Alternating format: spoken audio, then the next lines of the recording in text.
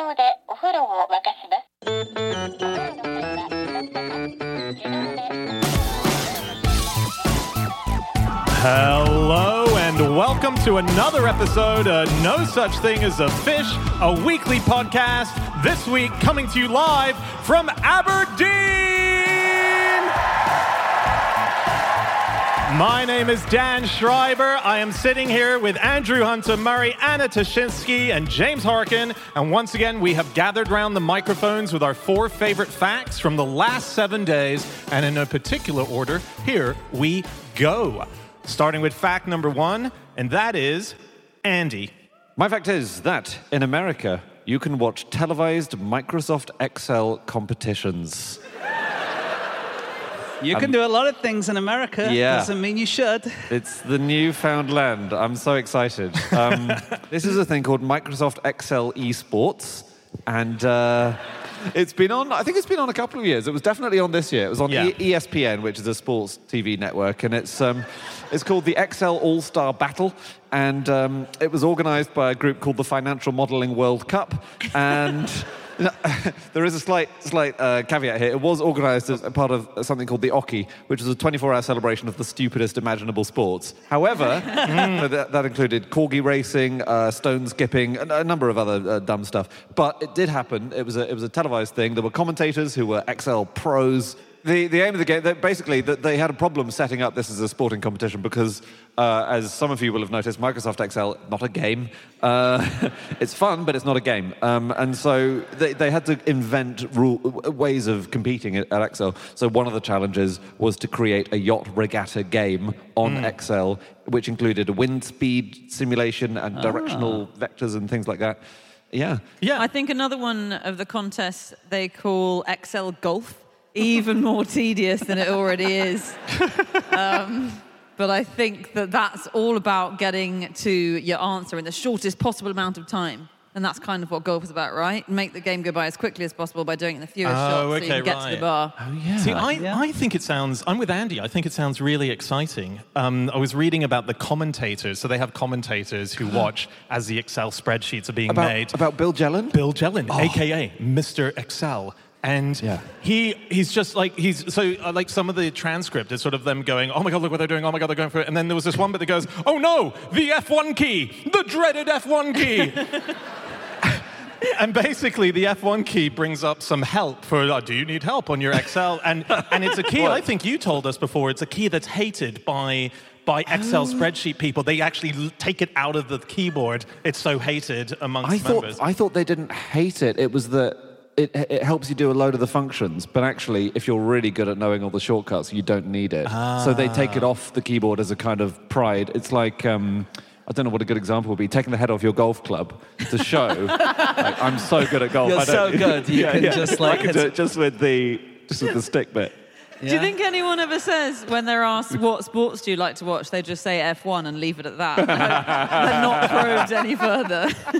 I was reading about a famous Excel sportsman called Dermot Earley. He's Irish. And there was an interview with him. And basically, he got into competitive excelling because he was really popular at work because he was the only guy who knew how to use Excel. And people, I bet a lot of us here know about that, you know, going into the office, being the only one who knows how to use a spreadsheet, and just people kept coming up to him. And so they asked him, does Excel make you popular? And he said, yeah, it made me popular with my peers and with people at work. And they said, do you get any fan mail? And he said, yes, I do. Well, I get a lot of LinkedIn connection requests. That's so good. I think they're rock stars. Like, just back to Bill Jelen for a second, reading about his life. He goes around the world giving talks. He's a hugely popular guy within the Excel world. He's written 60... It's an important caveat, isn't it? I'm a hugely popular guy within the Excel world. But he's written 67 books on Excel. He's got a list on his website as well about, like, the cool things that he's done, so that when you read it and you know Excel, you're like, oh my God, this guy's amazing. So check out his list of his awesomeness. Yeah. He helped a client in Australia cut a 40-hour-a-month task into a 4-minute process. That's pretty crazy. Wow. He was immediately fired. Yeah. Look at this. Spent 14 minutes with a seminar attendee in Trinidad to reduce a 3-day task to a 2-minute process.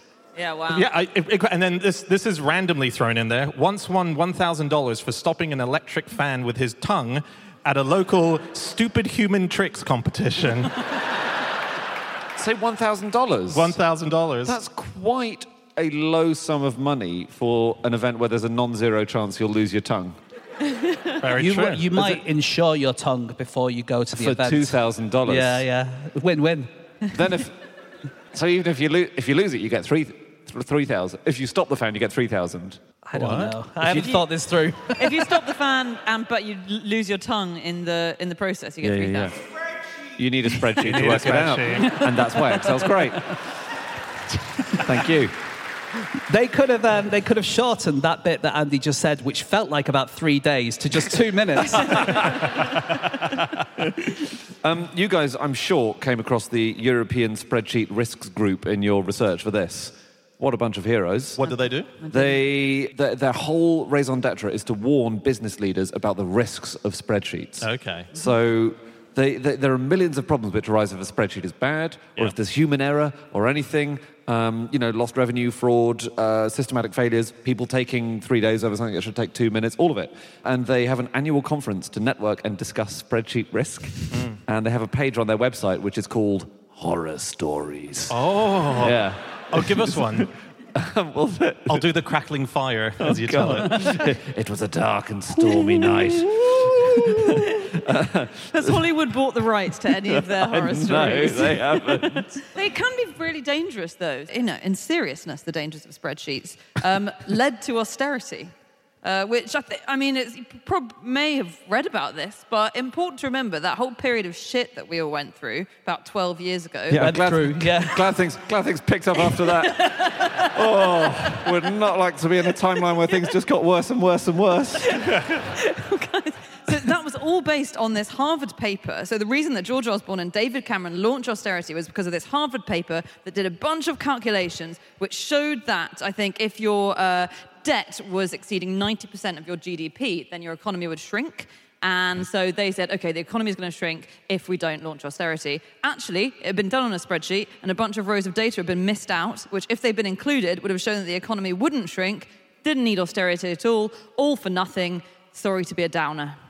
But... was the reason they did it really the spreadsheet? Or were they looking for an excuse and found this paper? George Osborne deleting those rows in the middle of the night. That was, I think, mentioned by this group, wasn't it, that Andy was talking about? And another one was MI5. They had a spreadsheet of a load of phone numbers that they should bug. But unfortunately, the spreadsheet cut off the last 3 digits and turned them to 000. And so they started bugging people that were completely the wrong number. Oh my God. Oh my God. Yeah. That's so funny. Incredible. Oh, they must have got themselves in such knots listening to the conversations about what we're having for dinner tonight. I think that means there's going to be a weapons drop in Kazakhstan. Yeah. 000 is also literally the non-spy, isn't it? Because every number up is 000. 007, Yeah. 006, 005. Yeah. The worst spy. Yeah. The worst spy. I read an article where they interviewed Dan Bricklin, who invented the spreadsheet. Apparently, when he invented it, people thought that people who were using it had magical powers. Because this is what he said, Cool. because they could do these jobs so much quicker than anyone else. Yeah. But he said that not everyone quite understood what they did. So some people thought that it was just a way of showing numbers and didn't realize that they had ways of doing calculations and stuff as well. And so according to this guy, some people would have the spreadsheet and then would glue a calculator to the side of their keyboard so that they could do the calculations at the same time. Amazing. Have you guys heard of Paul McKenna, the hypnotist? Yeah, of course. Of course. So Paul McKenna decided who he should marry with a spreadsheet. As in, he wrote down the pluses and minuses and... Well, he was at a time in his life when he was going out with he was dating, and he would go on dates with lots of women, and he then realised, I don't think I'm looking for the right thing, or he wasn't finding the right person. Yeah. And a friend pointed out, you're not happy. You're going on all these dates, but you're really not happy with how your romantic life is. Why didn't you make a spreadsheet to find out who you really love? And he did so, and he found out it was his long-term personal assistant, Kate, who was also the person who did all his IT. Yeah, no, I know that. I mean, It sounds like he's been Paul McKenna, doesn't it? Yeah. It does. Yeah. Wow. Amazing. I know. And did he marry her? Yeah. He did? Yeah. Okay. Good to know how that worked out. Worked well. Have you guys heard of less famous but Ariel Fishman? No. Ariel Fishman Ariel Fishman. It sounds like someone from The Little Mermaid. It does, to me. doesn't it? Yeah. Oh, yeah, Ariel it does. isn't Ariel the mermaid? Ariel is a mermaid and she's a fish woman. Yeah. Yeah. So this is her brother. Her brother. Yeah. And he has the largest collection of Spreadsheet software in the world. He's been collecting it since its early days. James, you look so excited by this. We don't need to ask if he's married. So he's got over 800 individual unique bits of Excel and other companies. Because back in the day, when cool. Spreadsheet started, there was a boom. Companies were trying to get involved in it. Yeah. Boeing even started their own spreadsheet software, but they lost out to Excel and Microsoft. And so he's got a collection of 800 unique pieces of software. He's been collecting it for many, many years. And apparently there's one, kind of like the Holy Grail, the missing thing that he's been trying to get his hands on. This is a bit of an old article, possibly he's got it now, but Excel 2001 for the Mac is the one thing that he can't get his hands on. Oh. So if anyone has it out there listening or in the audience here in Aberdeen, you're sitting on gold. You're sitting on precious, precious gold. Wow. God. And Ariel Fishman would like to hear from you. Do wrap it in plastic before you send it to him, because obviously he lives under the waves. And Yeah. Oh, wow. And Ariel collects things, doesn't she, as well? Oh, She does she? does. Yeah, she's- Imagine what a boring film that would have been if what she collected was versions of Excel. I've got spreadsheets and Word docs. Under the sea, and when I say sea, I mean column C.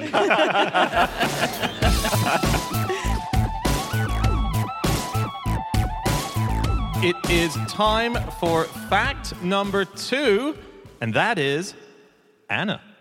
My fact this week is that in 1966, the World Chicken Congress happened in Kiev. Superb. I know basically nothing else about it. And it's look, if we're being really pedantic, it's the World Poultry Congress. But potato, right? Well, I think that's quite important because in 2019, 2004, and 2001, the World Poultry Congress was in Turkey. Yeah. And in That's 2017 and 2003, it was in northwest France, 30 miles from the city of Brest. Nice. What a shame that the city of Peking changed its name. Yes. Tradition, Not for the people of China who are glad to be out from under the yoke of... But yeah, no, for the pun.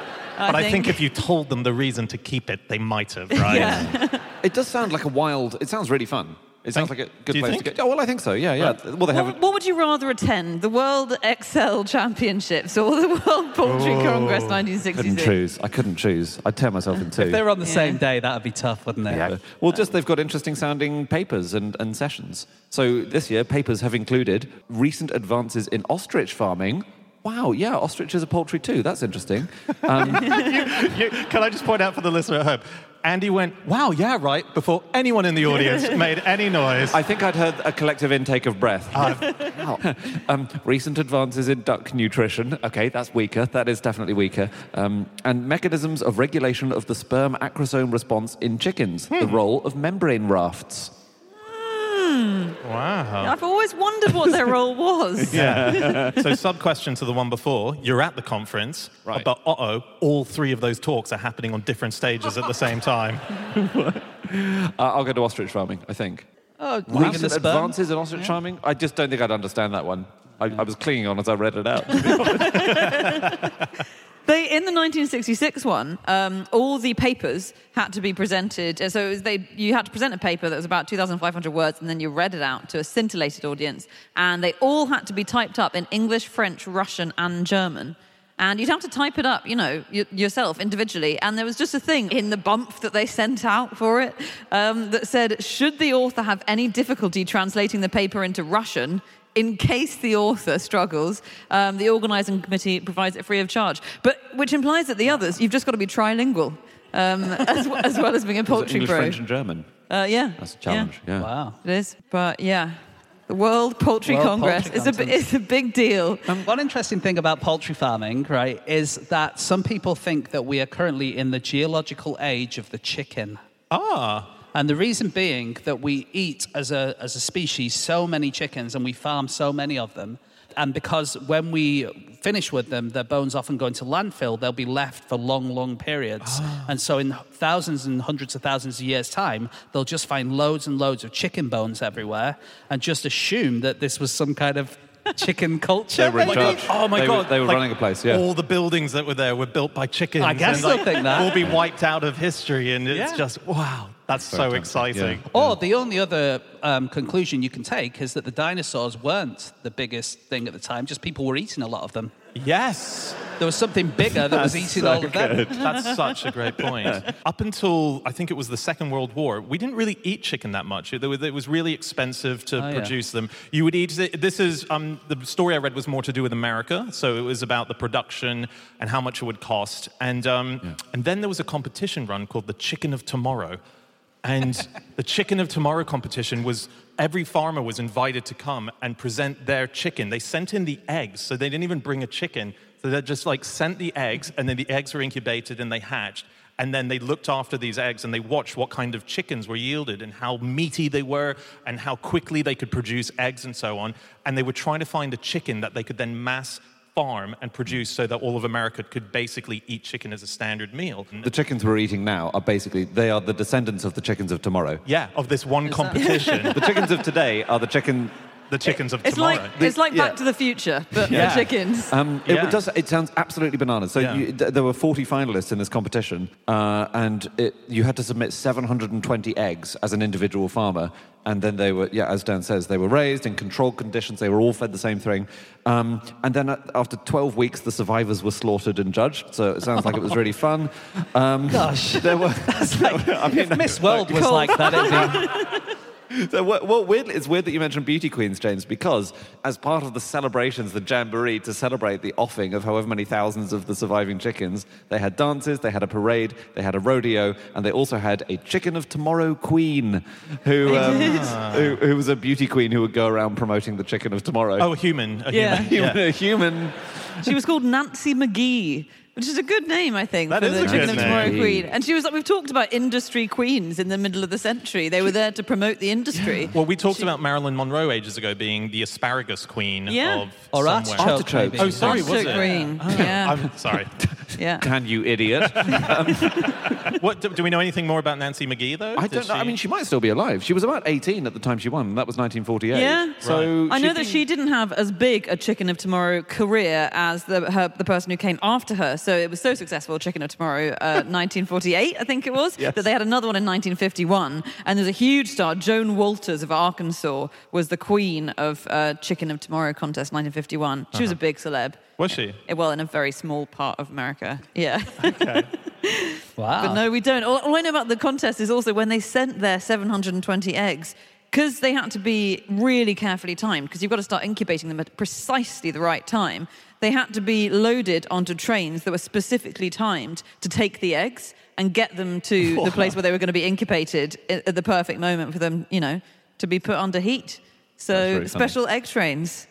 Speaking of eggs, by the way, the National Egg Collection of 1914, I don't know if you came across that. No. It's pretty amazing. Andy, I can tell that you did. The idea of this was it was during the war, and what you would do is you would collect some eggs and you would send them over to France for recovering soldiers or people on the front line. Their aim was to get 20,000 eggs a week over to France. And in the week of the 16th to the 23rd of August that year, they managed 1,030,380 eggs that they sent over. It's insane. Amazing. Were they intact, though, or were they can you use bubble wrap next It was a time? massive omelette they sent.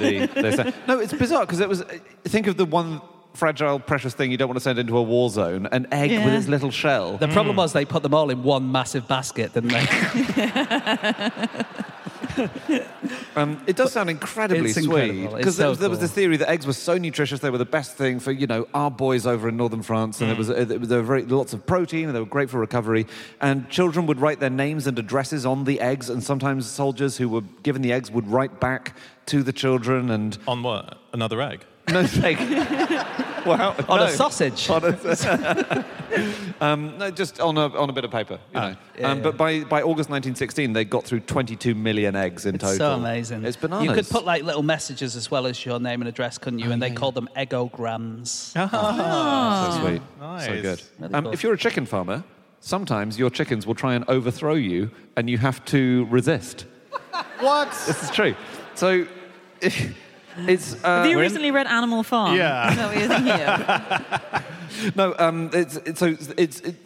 this thing of the pecking order is a real thing, actual hierarchies in chicken societies, and some cockerels will try to challenge the pecking order and start pecking you, the farmer, and you have two methods at that point to kind of reassert your dominance over the whole barn or the whole flock or whatever it is. So method one is to put on thick leather gloves and you just pin the aggressive rooster to the ground. Every time it comes at you, you just say, no, stop, chill out. I'm the captain now. And you just do that, and eventually it just gets the message, and it's like, okay, I submit, The other option is to kill and eat that rooster.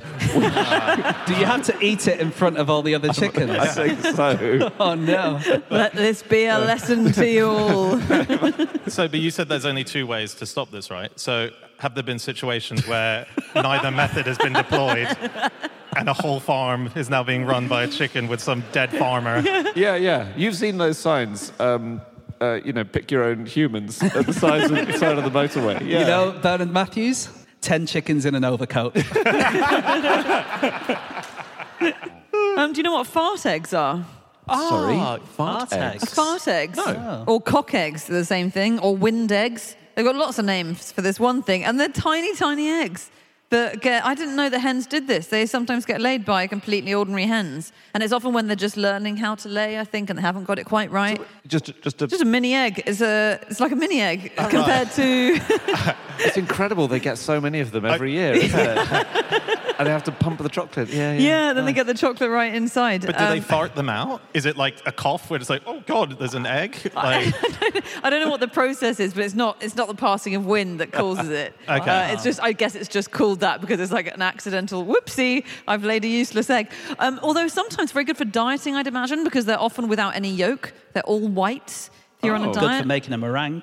Very good for meringue, yeah. a tiny meringue. And there used to be, if you do have a cock egg or a fart egg, there's a myth that it used to be produced by a cockatrice, a mythical serpent, and that the only way to get rid of the curse that would be on you is because it could kill you with an evil stare, is by throwing the egg over the house and smashing it in the field next door. So you've got to get rid of that egg. Or you can just kill and eat the cockatrice. That also works. Yeah. Can I quickly ask a very stupid question? I just realized I don't know about the stag. So these are tiny, tiny eggs from a chicken that would usually have big eggs, right? Well, normal size eggs. Normal size eggs. So when an egg is growing inside, I always assumed that it was the size it was always going to be, and it sort of forms a shape and congeals and stuff. Do eggs start as tiny little eggs and slowly expand like a balloon? No, they definitely don't do that. Okay. I think so. I think you need to go to next year's World Poultry Conference and ask that question. Just very quickly before we move on, on chicken Kievs or chicken Kievs, as we obviously often call them these days. Invented possibly in Ukraine, possibly in Russia, possibly in France, we're not really sure. I think invented in Britain. Because the modern chicken Kiev, the old ones were basically buttery and with herbs and stuff, and if you go to Russia and Ukraine, that's kind of what you get most of the time. Modern ones with garlic in, probably invented by a woman called Kathy Chapman in 1979, who was working for Marks and Spencer, and this was the first ever chilled ready meal which she invented. And when she invented it, the guy at Marks & Spencer who was in charge was like, I don't like garlic, so no one else likes garlic. We're not going to make them. And she was like, no, I'm telling you, like garlic is the next big thing. Honestly, it's going to be huge. And within about 2 years, M&S had to set up a whole new factory just to make chicken kebabs. Oh, wow. Amazing. That's so cool. Rockin'. Applause for that woman. Who would have thought? Can I say one more really quick Okay, thing? very I'm really quickly, sorry. very quickly. The USA has a secret stock of chicken farms which are guarded, and no one is allowed to know where they are apart from the people who work there. So this is because they they truck them to, secret facilities, the eggs that are laid there. Yeah. The eggs are cracked open and used to make, any guesses? Omelets. Something we've all had 4 of in the last year? Pandemics. Pandemics. Vaccines. Yep, vaccines. Thank you. Thank you for the sensible suggestion. James. Each egg produces one vaccine. They sort of inject the virus, the virus strain they're looking for, into an egg, and they incubate it for a few days, and then they harvest the virusy goo, and then they kill off the virus, and then they use that to make a vaccine. And the US government gets through 100 million eggs every year. Wow. And the farms that lay them are secret. You're not allowed to know. They're kind of national security egg farms. What then happens with that egg? Sorry? It's done its job. It's finished. It's not cooked. It's not. Okay. It's been used in a very serious and complicated medical. I'm just wondering if you could secretly vaccinate a whole country by just giving them eggs that are... And there's your Dan Brown novel.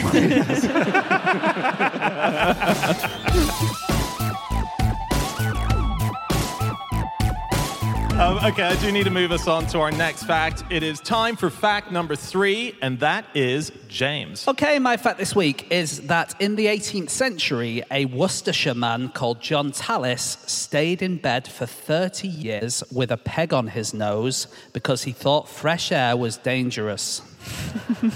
He sounds like a very strange guy. He is rather. This was in a review of a book called The Georgians by Penelope J. Caulfield.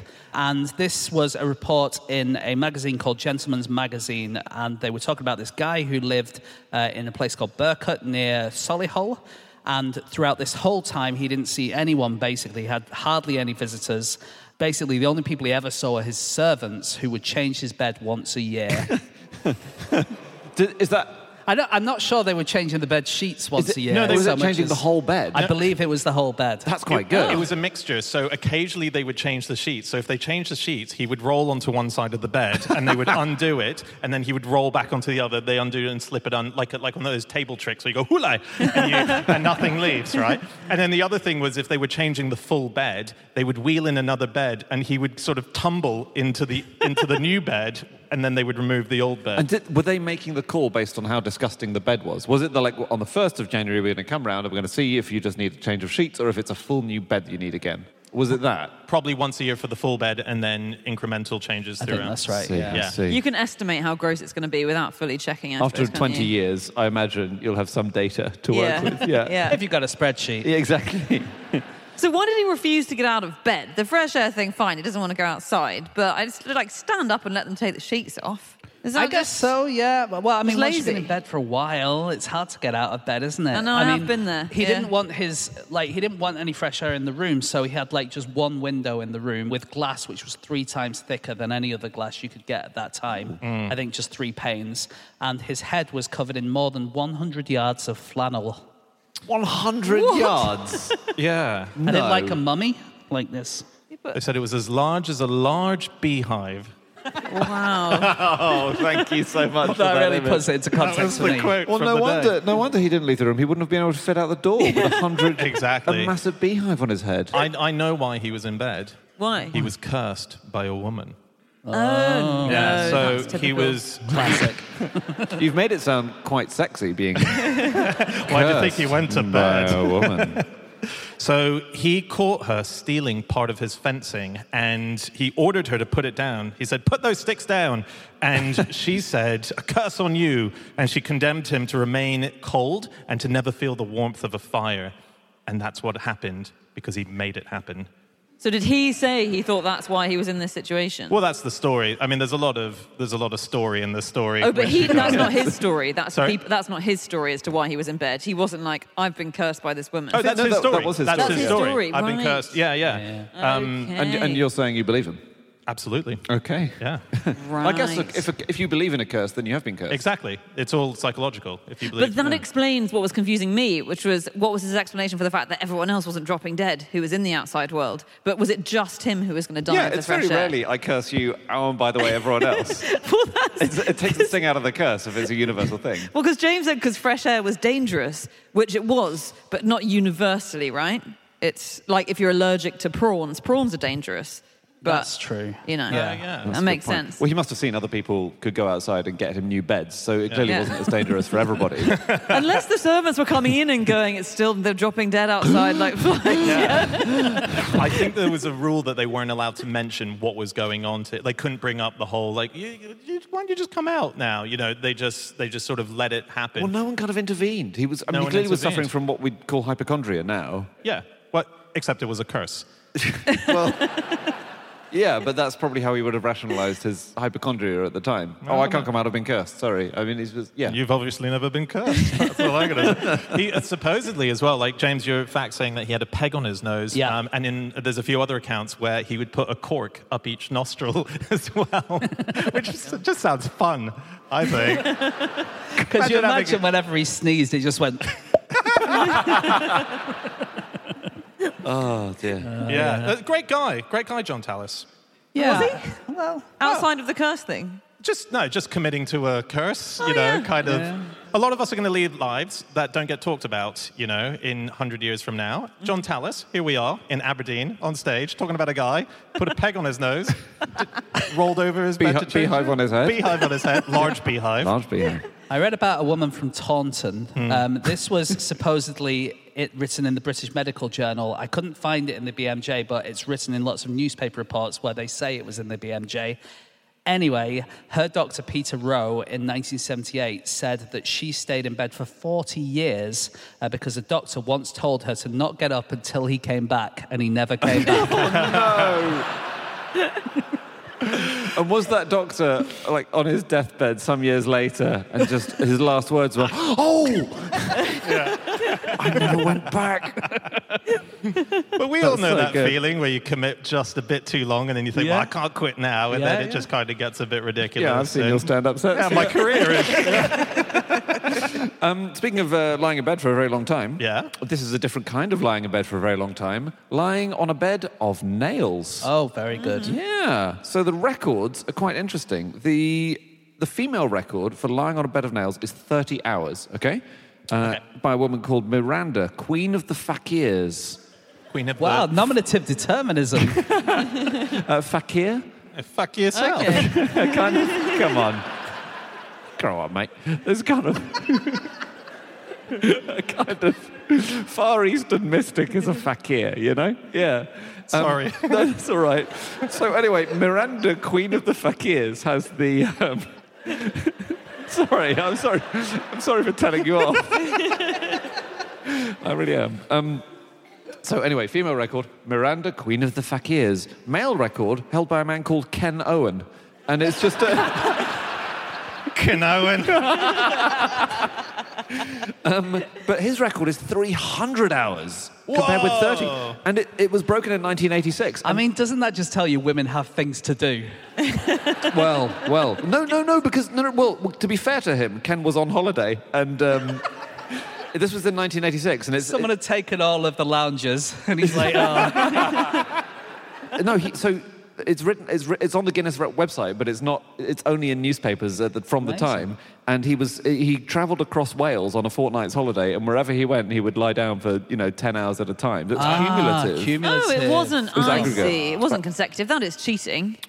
Yeah, maybe. Well, he did other things while he was doing it. I think it was maybe a martial arts guy. He had 26 concrete blocks piled on his chest and then smashed by his friends. Okay. So he was... Is that while he was lying on the nails, yeah? They do that sometimes. Yeah, I think it was, yeah. And he said the good news was the longer you lie on the bed of nails, the more the nails gradually rust due to your sweat. So... what does that do to it? Is that good? He said, well, by the time I finish, my bed should, in theory, feel as flat as a snooker table. So it's just a very long-winded way of filing down your nails. Although you don't want to file those kind of nails. No. I've become confused. Yeah. Anyway. Do you know the person who has been asleep for the longest amount of time, according to newspapers at the time, was someone who was hypnotized. So I think asleep under hypnosis. Guy was hypnotized by a hypnotist called Peter Powers. Have you guys heard of Peter Powers? No. I think he was a deal in the 80s and 90s. He hypnotized a man in a Liverpool shop window. I don't know if the man asked for it or if he was just looking for... Was that not a mannequin? Well, he's still asleep. And he doesn't seem to have a head.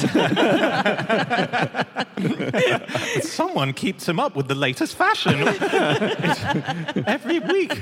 Wearing some... Guys, you've blown it absolutely wide open. He's a big old cheat. No, he slept apparently for 8 continuous days. Okay.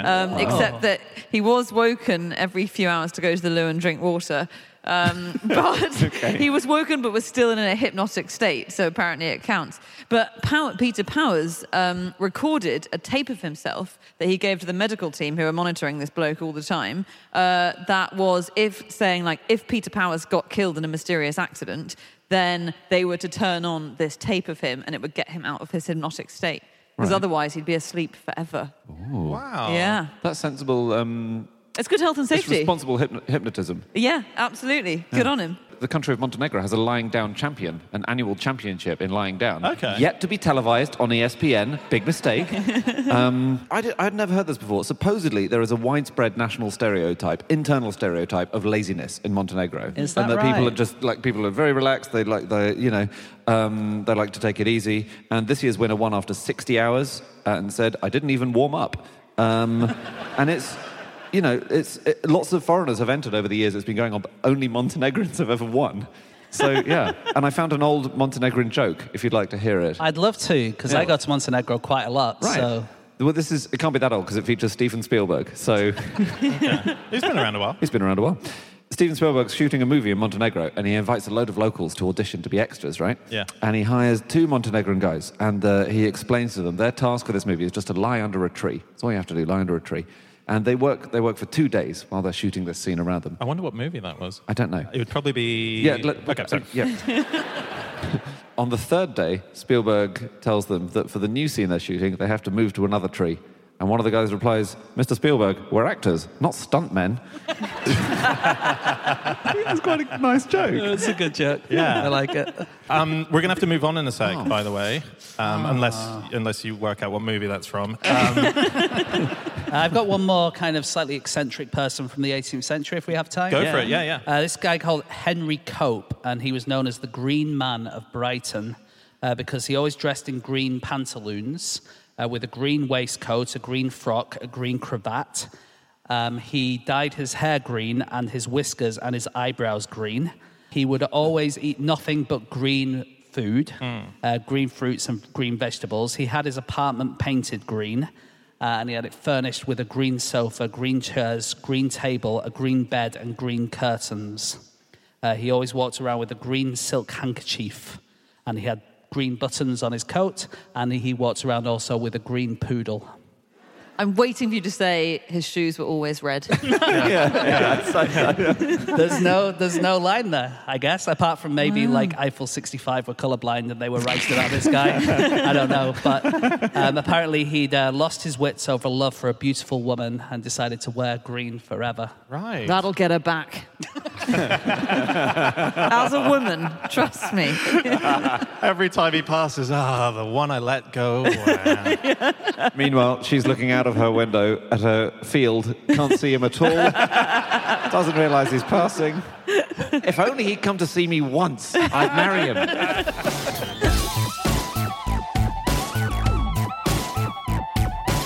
Okay, it is time for our final fact of the show, and that is my fact. My fact this week is that, according to Cameroonian folklore, the best way to beat a chimpanzee in a fight is to pretend to stab yourself with your weapon and then throw it at them. The chimpanzee will then imitate what you did and fatally stab itself. Fight over. This is so. As I say, this is folklore. I found this in an academic book called Primates of Gashaka, and it was edited by someone that I've worked with in the past. So has James, a primatologist called Volker Summer.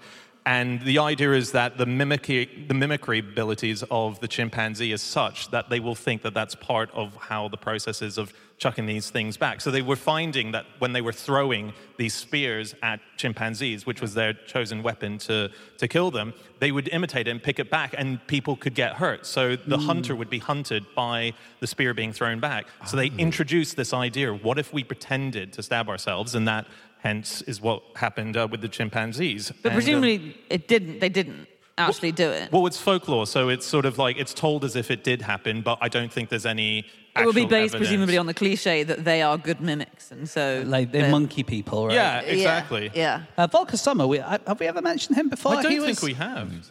Correct me if I'm wrong, because I'm going off memory, but I think his main thing was they wanted to know how many ants some apes were eating. Yeah. And they didn't know how many they'd been eating, but the only bit of evidence they had was looking through the feces and seeing how many, like, bits of dead ant there were. Right, but that doesn't really tell you how much has kind of been absorbed into the body. And so he got all of his research students to eat a load of ants and then save their poo. And then they all had to check through all of their poos to see how many bits of ants came out, because we have a similar digestion system to the apes, and that would be able to tell us how many ants were eaten by these monkeys. God. So it was, so you'd eat the ant, it would just be the head, and it was roughly for every 10 ants, 1 ant head would come out, is what he found. And it was a cultural thing, it was like the group that identify by this one thing that... it was one group. It's a cultural marker. It's a basically. cultural marker, exactly. Okay. Yeah. They're very nice guys, chimpanzees. Most of the time. Yes, you're giving me a funny look because they also do have quite high murder rates. But I think their murder rate is the same as Tijuana in the center of drug wars in Mexico, which I know doesn't reflect very well on them. They are the only other species aside from humans who sort of plot to kill each other, but they generally avoid it, and they are really good in other ways. So, for instance, they're much fairer than human beings. Not like Snow White is the fairest of them all. Like, they have inequity aversion. They hate unfairness. Oh, really? So there are various studies that have been done with other monkeys where, like, if you give one monkey a grape and then you give another monkey a bit of lettuce, then the monkey with the lettuce stops eating it really soon because they're too jealous of the guy with the grape. Even though if they hadn't seen the bloke with the grape, they would have eaten the lettuce very happily. So that happens with monkeys and other animals because they've got a real sense of fairness like we have. They're like, that's so unfair. How come he gets a grape? But chimps do it on behalf of each other. So there have been experiments where if you give one chimp a grape, but you don't give her friend a grape, then she won't eat that grape until her mate's been given one. They're unionized. They're unionized. Yeah, That's people got amazing. really... Amazing. I mean, That's really chimp cool. research was so controversial. God, that's more. I mean, if you gave me and Dan a grape. I know. Sorry, if you gave me a grape and not Dan, there would soon be no grapes around because I'd just quickly eat the grape and hope Dan hadn't noticed that I'd been given a grape. You're less evolved than a chimp. Apparently so. Yeah. They are, like, that was Franz de Waal says, they're more fair than us, certainly than you, but even than all of us. And actually, he was saying, when this was so controversial, this was coming out, the idea in the late 20th century that, all these human traits actually existed in chimps as well. And Franz de Waal said that when they came up with the conclusion that chimps have this innate sense of fairness, a philosopher wrote to him saying, it's completely impossible that any animal has a sense of fairness because fairness was invented in the French Revolution. Amazing. Franz de Waal, he's one of the main writers on chimps and bonobos as well, right?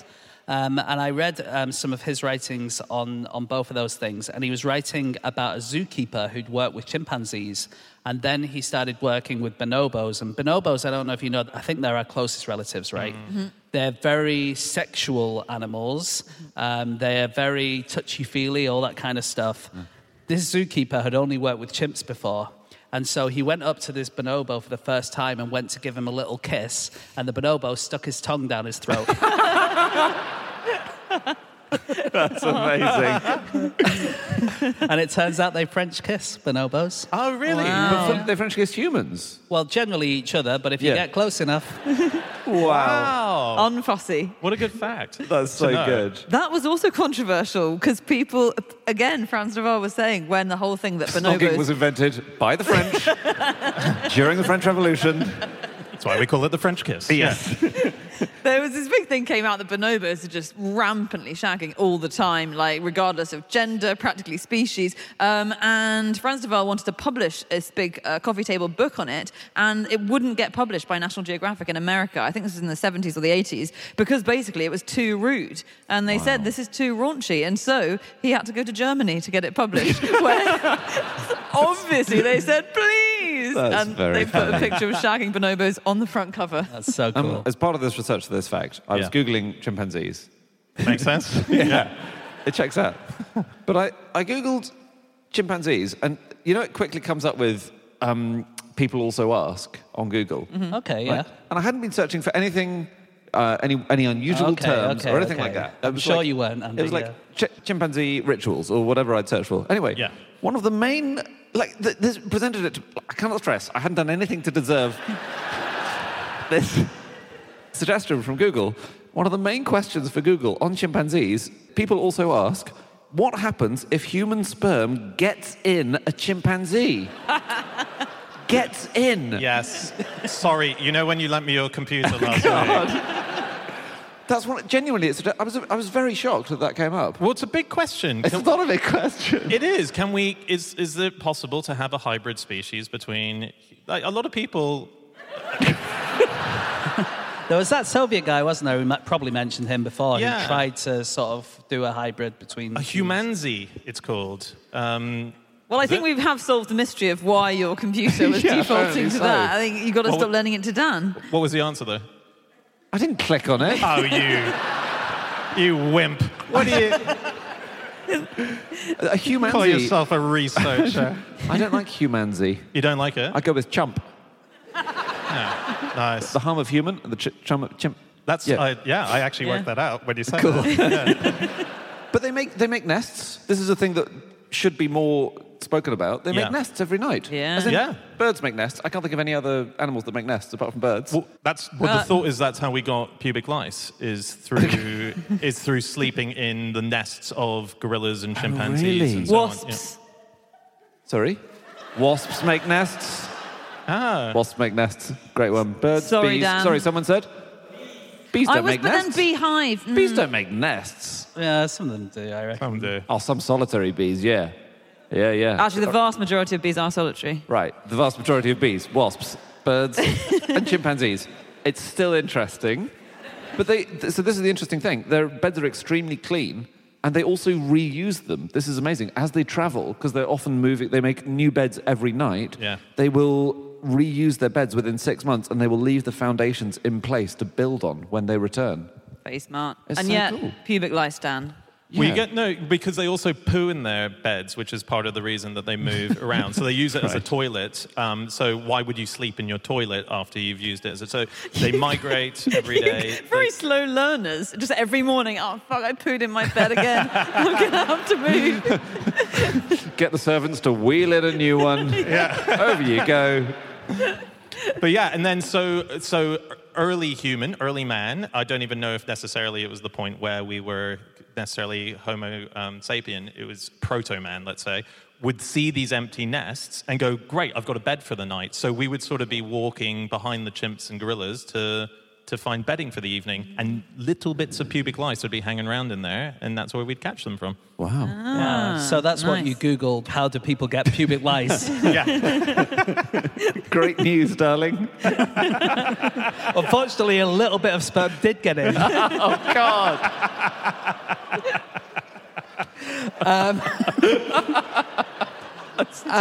Show of voices, Aberdeen. How many people think they could beat a chimpanzee in a fight? Let's do it. Well, the stereotypes of Scotland is not what I thought.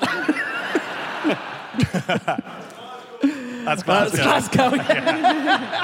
Yeah. We're going there tomorrow, I think, and we'll tell them you said that. There was a famous study that we've actually mentioned once or twice, and they found that 38% of men thought that they could beat a chimpanzee in a fight. 38!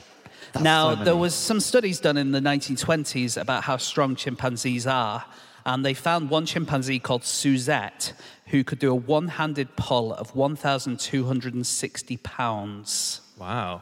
Okay, it was during a fit of passion, so it wasn't normally how she would do it. But they gave them things to pull, and they did that. Now there is a very recent study from this year that has looked at all those old ones and reckoned that they were properly exaggerated. And actually, chimpanzees aren't as strong as we think. They're actually much closer to humans, and they reckon that the average chimpanzee has a differential of about 1.5 times the average human. And so if you actually plot those graphs of like the stronger humans and the weaker chimpanzees, actually it's not much. It's like in the 20% or 20 or 30%. So actually 38% of men saying that could actually be right. Really? That's incredible. Wow. But chimpanzees they'll sort of just rip your ear off. As in, they don't fight nice. I don't think even if I was stronger than a chimpanzee, which I'm definitely not saying I am, I would be willing to go for the it. That's true. I suppose they might fight in a different way than us. Yeah. Your tactic would be just complaining to the umpire constantly. Ref, the ear thing. Andy wins on a technicality. The legs are ripped off. The Queensbury rules are not being observed here. We're going to have to wrap up in a sec, guys. Well, did you know that chimps drink responsibly? Cool. Yeah. Yeah. They do drink, but never to excess. And it's mostly PG tips. They found this out in Guinea because humans we harvest and ferment stuff from trees, and they were harvesting sugary sap from raffia palms and fermenting it, and they found that when they allowed it to ferment, they'd leave it in little cups jammed into the tree. Then chimps would come and they'd fold up leaves and they'd dip them in, use them as sponges, and then they'd drink it. But in their drinking sessions, they would dip about 9 times, which would amount to a beer of about 3.1% alcohol. So, and then they stop. And then they've had enough. That's it. Home from the pub. Well, it means they can drive back, doesn't it? Exactly. I was reading about a chimp from Aberdeen. Oh. Yeah. You guys know Hazelhead Park? They sure do. That means at least I got the right Aberdeen. Otherwise, I don't know where this would have gone. But in the 60s and 70s, you had a zoo in Hazelhead Park. It's not there anymore.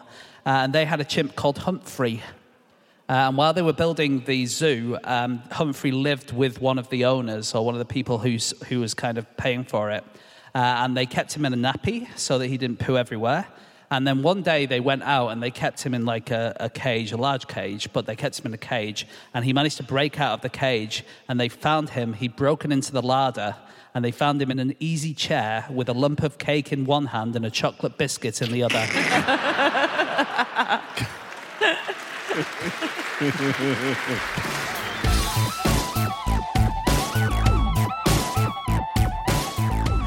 Okay, that's it. That is all of our facts. Thank you so much for listening. If you would like to get in contact with any of us about the things that we have said over the course of this podcast, we can be found on our Twitter accounts. I'm on @Schreiberland, Andy @AndrewHunterM, James @JamesHarkin, and Anna. You can email podcast@qi.com. Yep, you can go to our group account, which is @NoSuchThing, or our website, nosuchthingasafish.com. All the previous episodes are up there. Check them out. All of our previous episodes are up there. Did I just say that? Why did I just say the same thing? He's glitching. Get the hammer. Bring the chimp on.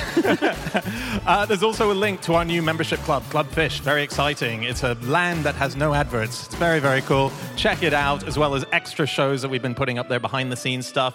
So just head to nosuchthingasafish.com for that. Outside of that, just want to quickly say thank you so much, Aberdeen. That was so much fun. We will be back again. For everyone listening at home, thank you so much. We'll be back again next week with another episode. We'll see you then. Goodbye!